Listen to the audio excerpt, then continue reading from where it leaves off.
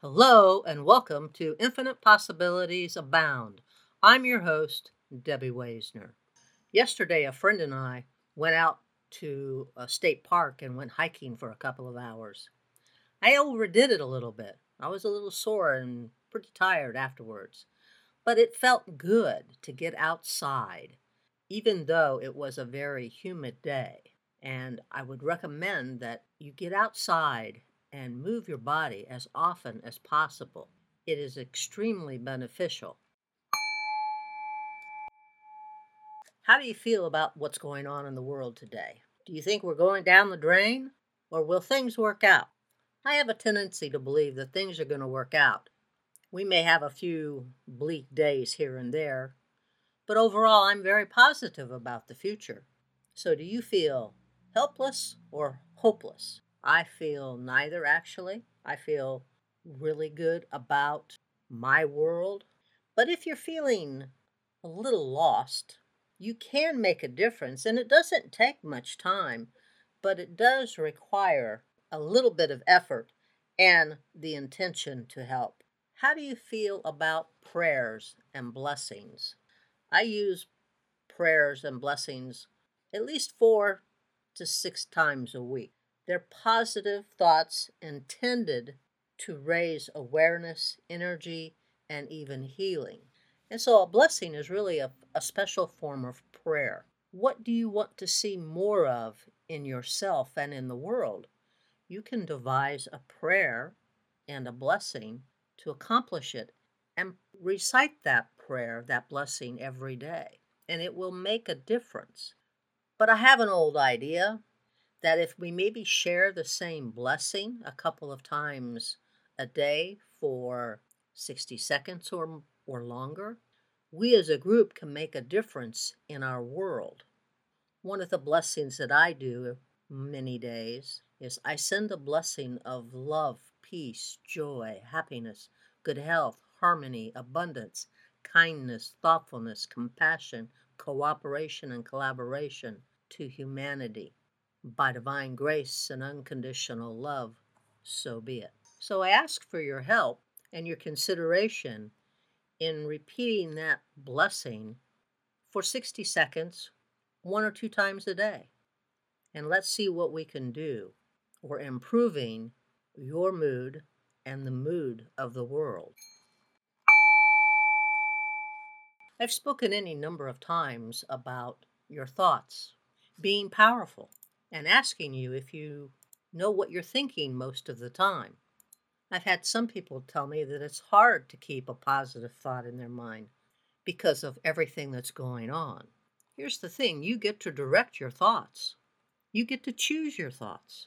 So the question becomes, how can you figure out where and what these mental detours are that keep pulling you off the road or your path of what you truly desire? We can all suffer from these invisible barriers or imprison yourself in a cage. Here's a process or a procedure that you can use. You want to pick an hour in your day where you're starting in a positive and happy frame of mind, and then monitor your thoughts. Note and record any time you find yourself slipping into automatic negative thoughts or ants, or getting bothered, distracted, disturbed, detoured, or derailed from where you started the exercise. Now, this practice is really best done during your everyday life. You can do this at work, with family around, or doing household chores, or out for a hike. The only thing that really matters is that you're starting in a positive and happy mindset. Now, this distraction, detour, or disturbance can be something as short as 3 to 5 seconds, some form of judgment, a brief moment of anxiety. What you're doing is taking an inventory of what that comes up around you in the course of an hour of your daily life. Your intention here is to watch your thoughts and record or note the thought and what it triggered. This isn't about changing the thought or the distraction. This is strictly catching those negative thoughts, ideas, or anxieties that pop up in the course of an hour of your life. This process, this procedure or practice is about noticing your thoughts and then preventing yourself from being bothered, disturbed, distracted, unsettled, or derailed mentally and emotionally from where you were. If a boss says, "I need to see you," what happens in your mind, in your brain, and in your body? Where you get up on a beautiful morning, clear blue sunny skies, a gentle breeze, you walk into the bathroom, you see yourself in the mirror, you notice something that you don't like. Wow, I'm getting, and here you can fill in the blank. This is a detour from where you were at. That thought has distracted you from the beautiful day and on the peaceful path you started, and you engage in negative self-talk and analysis. You allow ants to disturb, distract, detour, and derail you. And then you want to know, how long does this negative conversation last? So by taking an hour where you start out in a good, happy mood, and you monitor your thoughts with the intention of seeing what automatic negative thoughts knock you off the peaceful highway that you were traveling. Again, we're not going to change the thoughts right now. We just want to note how often these automatic negative thoughts pop into your mind in the course of an hour of your daily life. You could get a phone call, a text message, overhear part of a conversation that upsets you, or there's a minor inconvenience that triggers a stress response, or the good old overthinking something in your life instead of simply being in the moment. By observing and acknowledging your triggers with an open and neutral eye may bring and allow healing them in a way that your brain cannot quantify. Shining a light of consciousness can be healing in and of itself. The process or the procedure for noticing your thoughts during this hour is not to make you upset or angry at yourself. Don't go there. You're just trying to shine a light and determine what causes you to get off the peaceful highway that you started on. Once you know your triggers, what bothers or disturbs you or distracts you, then there are methods and ways of making changes. But this process that I described today is about observation and notation of your thoughts and those things that distract, disturb, detour, or derail you from the original highway of happiness that you were on. Last week was the 1-year anniversary of my mom's passing. And in talking with a couple of my friends, we talked about how we deal with grief, which is really the acute pain that accompanies loss of someone, something that we loved.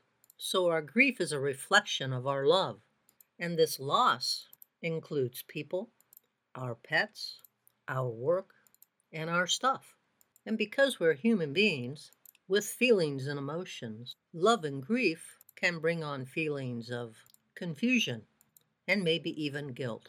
It's commonly believed that there are 5 stages to grief: denial, anger, bargaining, depression, and acceptance. I don't believe that most people go through all 5 stages. There may be a few that do, but for most I think there are 2 to 4 stages that people go through. But grief is a process. There's no set time limit or acceptable or unacceptable activities. There's no timetable because grief has its own trajectory for every human being. From my own experience, I've learned to feel the feelings and then let go of them. Attempts to suppress or deny your grief will more than likely prolong the experience. From the moment my mom went into the hospital in 2015, I understood that her life was in danger.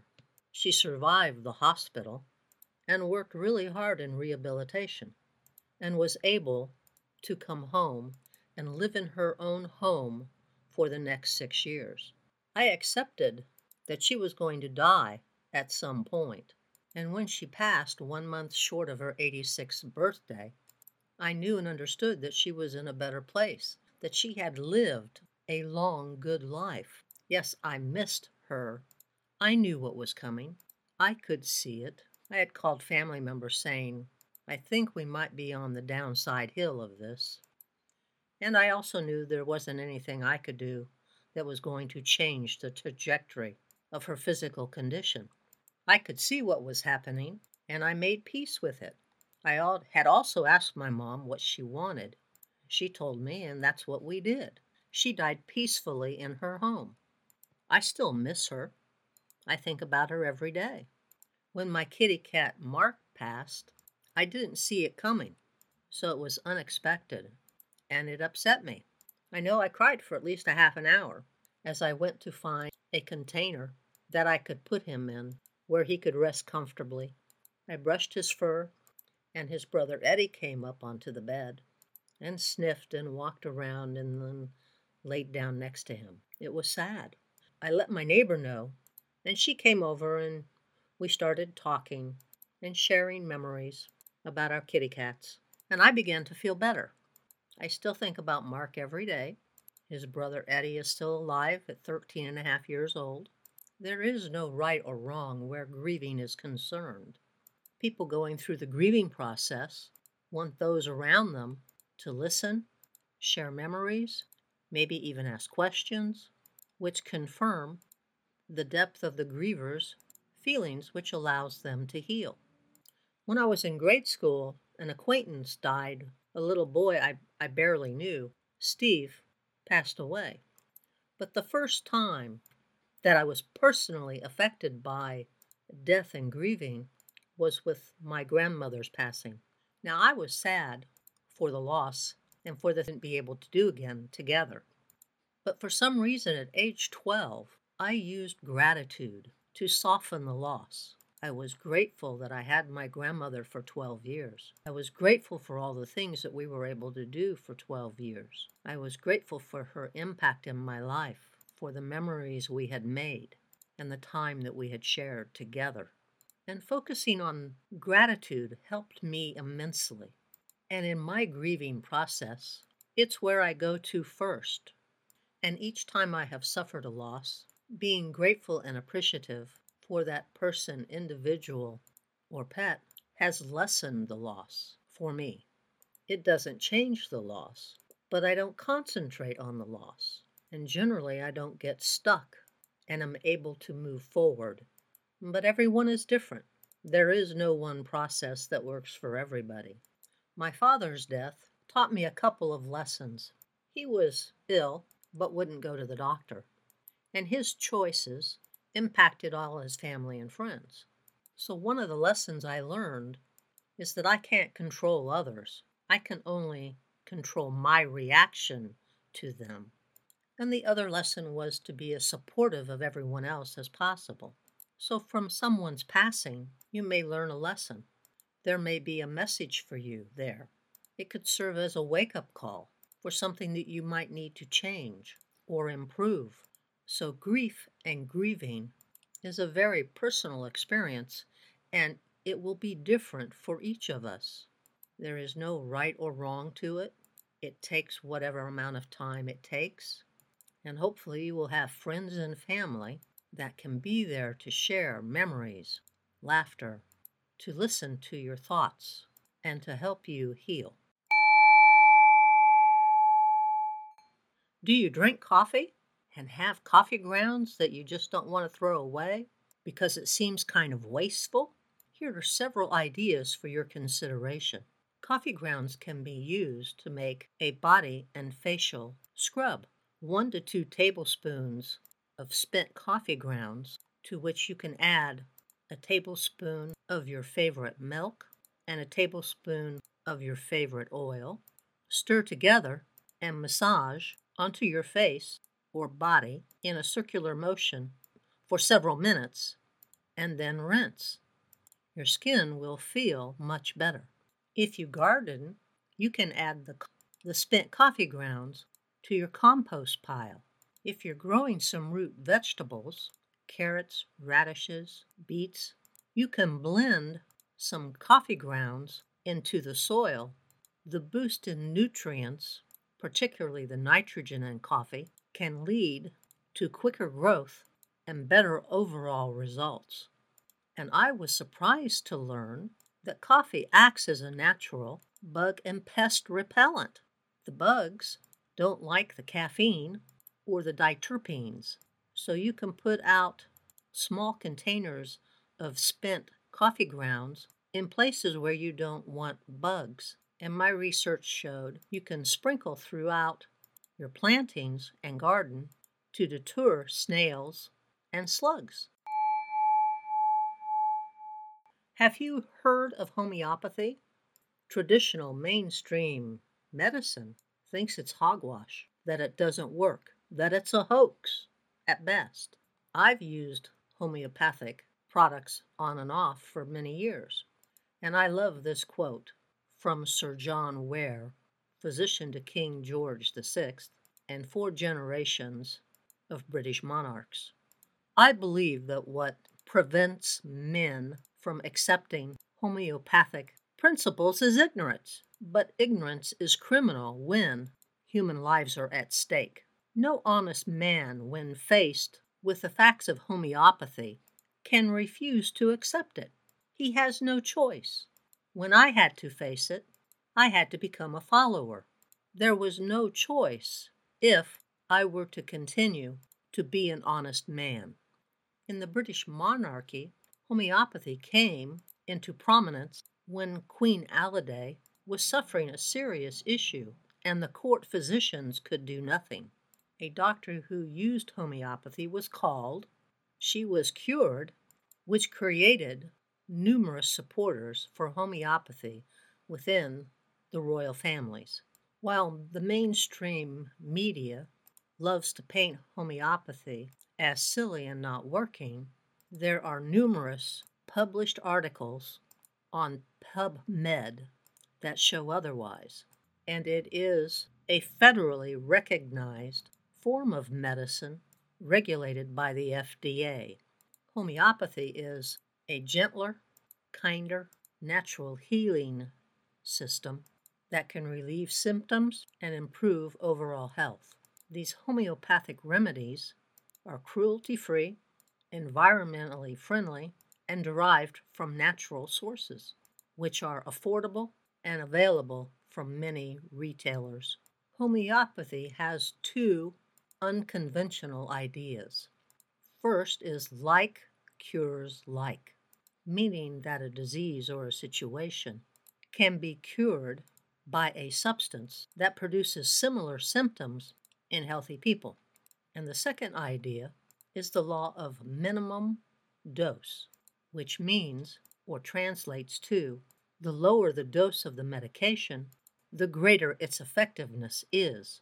Many homeopathic products are so diluted that no molecules of the original substance remain.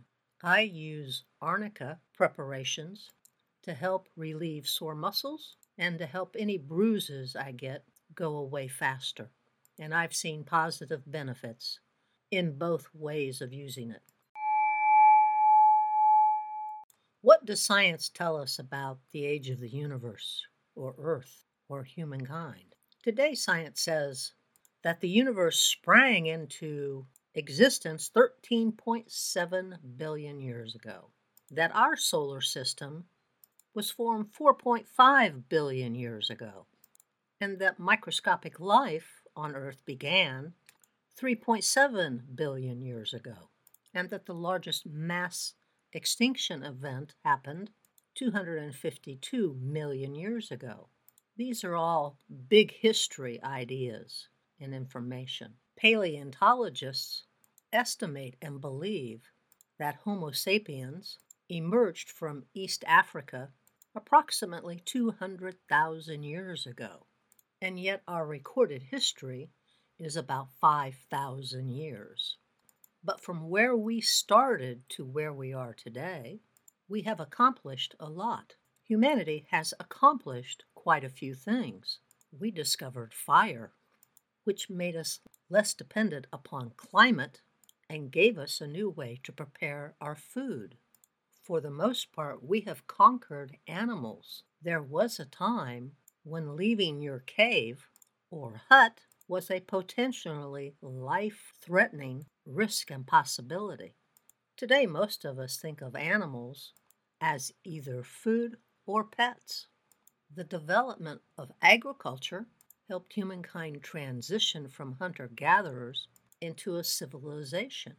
The development of livestock practices and crops made the transition possible. And yet 98% or so of human history is pre-agriculture. Development of speech took us from warning cries and shouts and mating calls to poetry, philosophy, and civilization.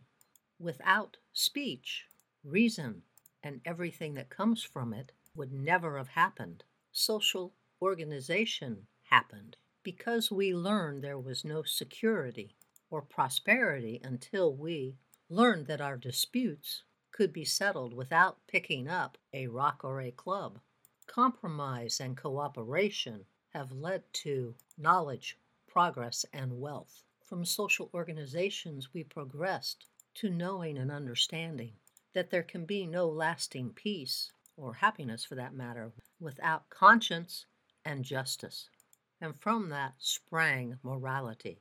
And we developed tools: the wheel, the hammer, the knife, the spear, the shovel. Without machines and tools, there was little we could build or achieve. But the new and ever-improving tools eased our burdens and greatly improved the quality of our lives. One of those tools, namely the printing press, has been voted numerous times as the most outstanding tool or invention ever. The development of writing made permanent the achievements of the human mind, and the printing press carried them to every corner of the world. An educational system developed where each generation passes along the accumulated wisdom, knowledge, and its discoveries to the next generation. We may have come in as savages, but education enhances our human qualities. Without the enlightened mind, humanity and society have advanced and have benefited from the enlightened mind. We have gone from warning cries to space telescopes, electron microscopes, where we can see that the universe is larger than the ancients ever knew. We've come a long way in 5,000 years, but we still have a ways to go. But I believe cooperation, collaboration, and compassion will lead the way to an ever better tomorrow. Well, that's the end of today's episode. I hope you enjoyed it and that you'll come back again next week for another episode of Infinite Possibilities Abound. I'm your host, Debbie Weisner. Have a fabulous week, people.